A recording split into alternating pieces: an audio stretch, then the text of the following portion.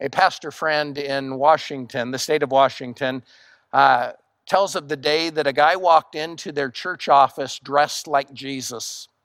He was wearing a long white robe. He had a beard. He was even carrying a staff, like a shepherd's staff. And when he came in, he told the secretary at the desk that God had told him that he was the new senior pastor of this large church. And she explained that they already have a senior pastor and that they didn't need a new senior pastor, but this guy kept insisting that God had told him this. And they had several people talk to him, and he just wouldn't leave. And about the time they were ready to call the police, Bob, the senior pastor of the church, happened to walk by. And the secretary explained to him what was going on. And Bob said, "I'll handle it." And so Pastor Bob goes out, and the guy explains to Bob that God had told him that he was the new senior pastor. And Pastor Bob says, "Well, what time did God tell you that?" And the man said, "God told me that about 10 a.m. this morning." And Pastor Bob said, "Well, that explains it. I was talking to him about 2 p.m. and he told me to tell you, never mind." And the guy said, "Oh, okay," and left peacefully. Now, the fact of the matter is, this man sincerely believed what he was saying that day. And Pastor Bob, when he was telling the story, one of his friends jokingly said, "Bob, how do you know that he wasn't right? Maybe God did want him to be the senior pastor." Our question today is, if I'm sincere, does it matter what I believe? And there are many today who think that we can find God in a number of areas, that all roads lead to heaven, that all belief systems are basically the same. Some believe that truth may be different for each person. And the question really is about truth in general. How do we determine what is true and what's open for debate? How do we determine whether all religions are pretty much the same or lead to the same result? And maybe many, maybe even most who are listening today are followers of Jesus. And we tend to respect and believe the Bible, and most of us believe that it's God's word. And if you're listening today and you aren't sure that you believe that, maybe because you're new here, or maybe you aren't a follower of Jesus, or maybe you are a follower of Jesus, but you have some doubts or questions about whether the Bible is true. If you're in one of those situations, I'm glad that you are listening, because this message might just begin to answer some of the questions that you have. And I want you to know, Impact isn't a place for people who have their minds made up about everything they believe. Your questions are welcome here. In fact, you are probably asking questions that many of us have already asked or are still asking. And we encourage you to ask your questions, because at Impact, we believe that the truth has nothing to fear. We think that if what we're teaching is true, it will stand up to questioning. And if it doesn't stand up to questioning, we don't want to continue to believe it. And Jesus made it clear that when we grasp hold of truth, we also find freedom. This is what he said in John chapter 8. "Then you will experience for yourself the truth, and the truth will free you." Having said this, there's a real problem in our society today with truth. Some are questioning how historical history really is. We see history being revised to suit the attitudes and the beliefs of different people. And some are questioning whether or not there is any such thing as absolute truth. In fact, even the definition of truth has changed through the years. If you look at an old dictionary and then look at a current one, you will see the changing definition of truth. The old definition says this: truth is a fact proposition, or principle representing the convergence of evidence. The new definition says this: truth is a judgment, proposition, or idea that is true or accepted as true. So, as we begin seeking truth, it would be wise for each of us to spend some time deciding on my standard of truth. Deciding on my standard of truth. The fact of the matter is, each of us accepts already that there is such a thing as truth. You accept that it is true that snow is cold and that fire is hot and that the sky is blue and that taxes are too high and that vacations are too short and that many sermons in church are too long. And so we accept many things to be truth.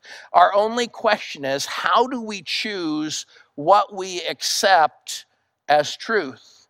Each of us has to choose our own standard of truth.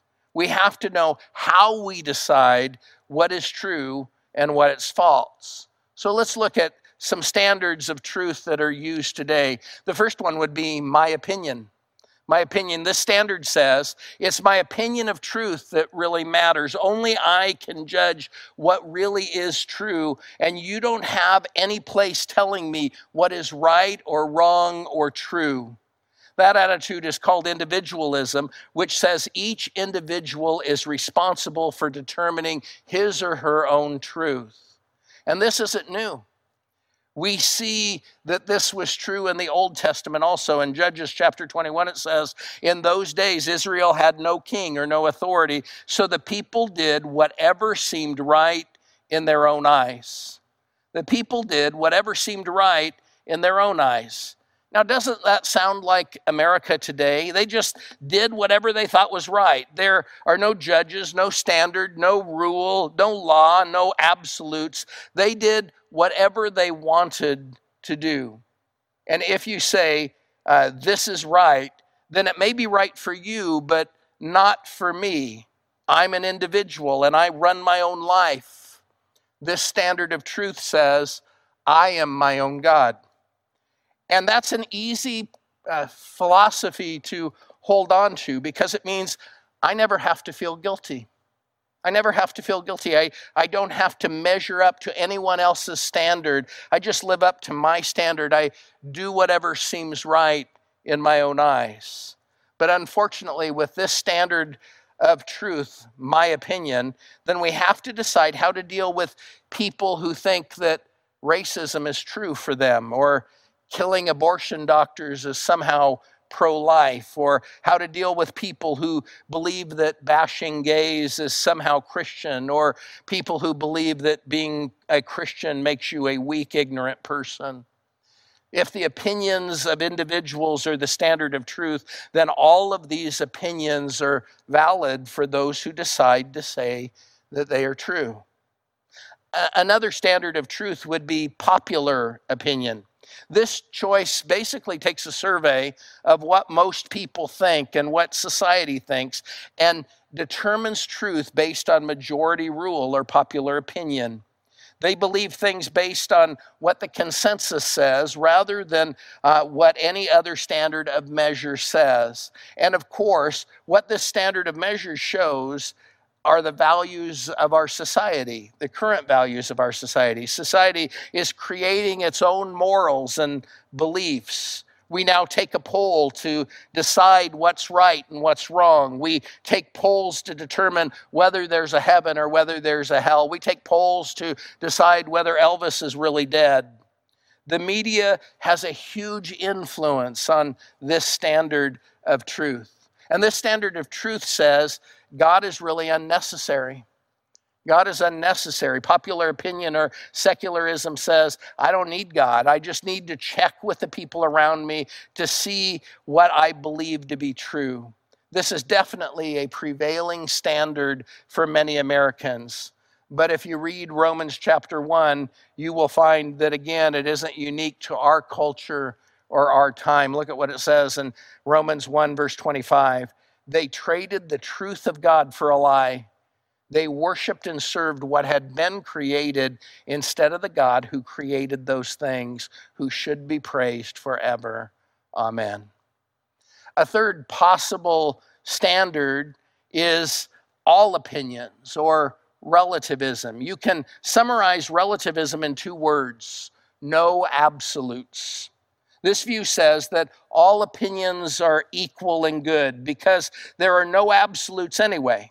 Much of our society seems to believe this. Consider the following. Christianity Today did a poll of Americans and what they believe. It found that while an estimated 74% of Americans strongly agree that there is, quote, only one true God who is holy and perfect and who created the world and rules it today, end quote, while 74% believe that, an estimated 65% either strongly agree or somewhat agree with the assertion that, quote, there is no such thing as absolute truth, end quote. This standard of truth is dangerous because it indicates there's no such thing as right or wrong, just different opinions. This standard of truth says our higher powers are equal. Alan Bloom writes, openness and the relativism that makes it the only plausible stance in the face of various claims to truth and various ways of life and kinds of human beings is the great insight of our times. The true believer is the real danger. The study of history and of culture teaches that all the world is mad in the past. Men always thought that they were right. And that led to wars and persecutions and slavery and xenophobia and racism and chauvinism. The point is not to correct the mistakes and really be right, he says. Rather, it is to not think that you are right at all. Many say there's no absolute truth. Some have said that to me. There's no absolute truths, Pastor. And when they say that to me, I ask them, are you absolutely sure of that? You see, the problem is the statement that there is no absolute truths disproves itself. How can you say that there are no absolute truths while making an absolute statement? So the last one we'll look at, the last possible standard of truth, is God's opinion or theism. And I will tell you clearly, this is my standard of truth. I choose to use God's opinion to determine what is true and what is right and what is wrong and what is loving and what is unloving. I believe since He created me, He has the right to rule me. And this is called theism. God is in charge of my life. Further, I believe that the Bible is God's communication to us and His direction book for my life. I believe that it is God's word. And if you study history, you will find that the Bible that you have in your home today is very trustworthy. God has protected His communication throughout history and throughout the translation process. And through the Bible, God gives us guidance and help each day. Psalm 119, 105 says, your words are a flashlight to light the path ahead of me and keep me from stumbling. I don't want to stumble around in life. And the Bible gives me guidance and helps me to see clearly the path that God wants me to take. And the reason God gave us the Bible was to help us deal with some of the issues that we're talking about today. Look at what it says in 2 Timothy 3:16. It says the whole Bible was given to us by inspiration from God and is useful to teach us what is true and to make us realize what is wrong in our lives. It straightens us out and helps us to do what is right. My life is simpler and better because I've chosen God's opinion as my standard of truth. You see, I believe following God's plan for my life is also the easiest and the happiest way for me to live. I don't think that I have missed out or lost out on any good thing by following God's guidelines. Now, this standard of truth says, very simply, God knows best. He knows what's best for me. He knows what's best for this world, for our society. So each of us has to choose a standard of truth that we're going to use in our life to determine what's right and what's wrong, what's true and what's untrue. Here's the bottom line. You must make a choice between adjustable truth and absolute truth. You have to choose your standard of truth. The first three that we talked about are adjustable truth. They change based on how you feel, or they change based on popular opinion changing, or the most strange idea in our society. And personally, I believe there is absolute truth in our world. And when you pin people down, most people really do believe and want absolute truth. We live every day with laws of absolute truth, laws of gravity and things like that. And there are certain areas where we're very concerned with absolute truth. We don't want to be around people who say one truth is okay for you but may not be okay with me. For instance, let's say you have bronchitis, you have a sore throat, your breathing is a little labored, you have fever and chills, and so your doctor prescribes some medication for you. And so you go to the pharmacy to pick it up, and the pharmacist comes out and explains, instead of giving you what the doctor prescribed, he's going to give you a medication for schizophrenia. He says, there are no absolutes, so I thought this medicine would be as good as any other. Besides, you look a little neurotic, so I thought that you could take this. And I know there's a caution on the package that cautions you about taking more than 80 milligrams of this medication, but I thought 3,000 milligrams would be exactly the right dose for you. The medication that your doctor prescribed might be truth for him, but it isn't truth for me. Now, when you go to the pharmacist, are you interested in absolute truth? I am. You want the right medicine and the right amount of medicine, because not just any medicine will do. Not all medicines are equal. Not all medicines are good for you and for what you're suffering from. And the same is true with what we believe. It matters. It is possible to be 100% sincere in what you believe and to be sincerely wrong. So deciding your standard of truth is important, but it's also vital for you to spend some time deciding on your person of truth. Deciding on your person of truth. The fact that we need to decide on a standard of truth is because many people and even our society has told us many lies. There's so much of what we hear, so much of what we read, so much of what is around us and commonly held concepts that are just not true. And what we really need is a person of truth. And you're already thinking of people in your life who seem to tell you the truth consistently, even when they know that you won't like what they say to you.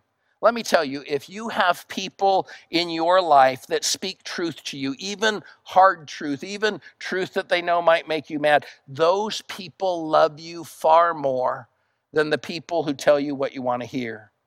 But the person of truth I want to suggest that you embrace today is Jesus.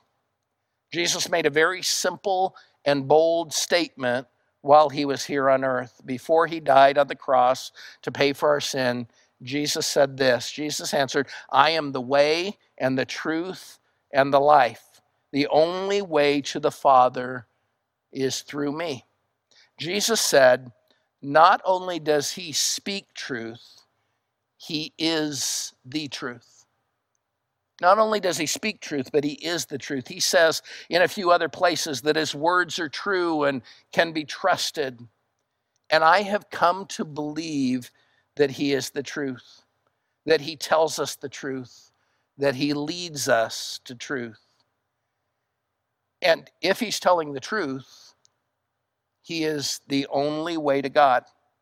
He says he is the only way to the Father. So if you're wanting to know God better, if you're wanting to know truth and explore truth, why not check out the claims of Jesus? If you still have questions or doubts, that's okay. Ask your questions. Check out the claims of Jesus, because, friends, it really does matter what you believe. It isn't enough to simply be sincere if you find out too late that you were sincerely wrong.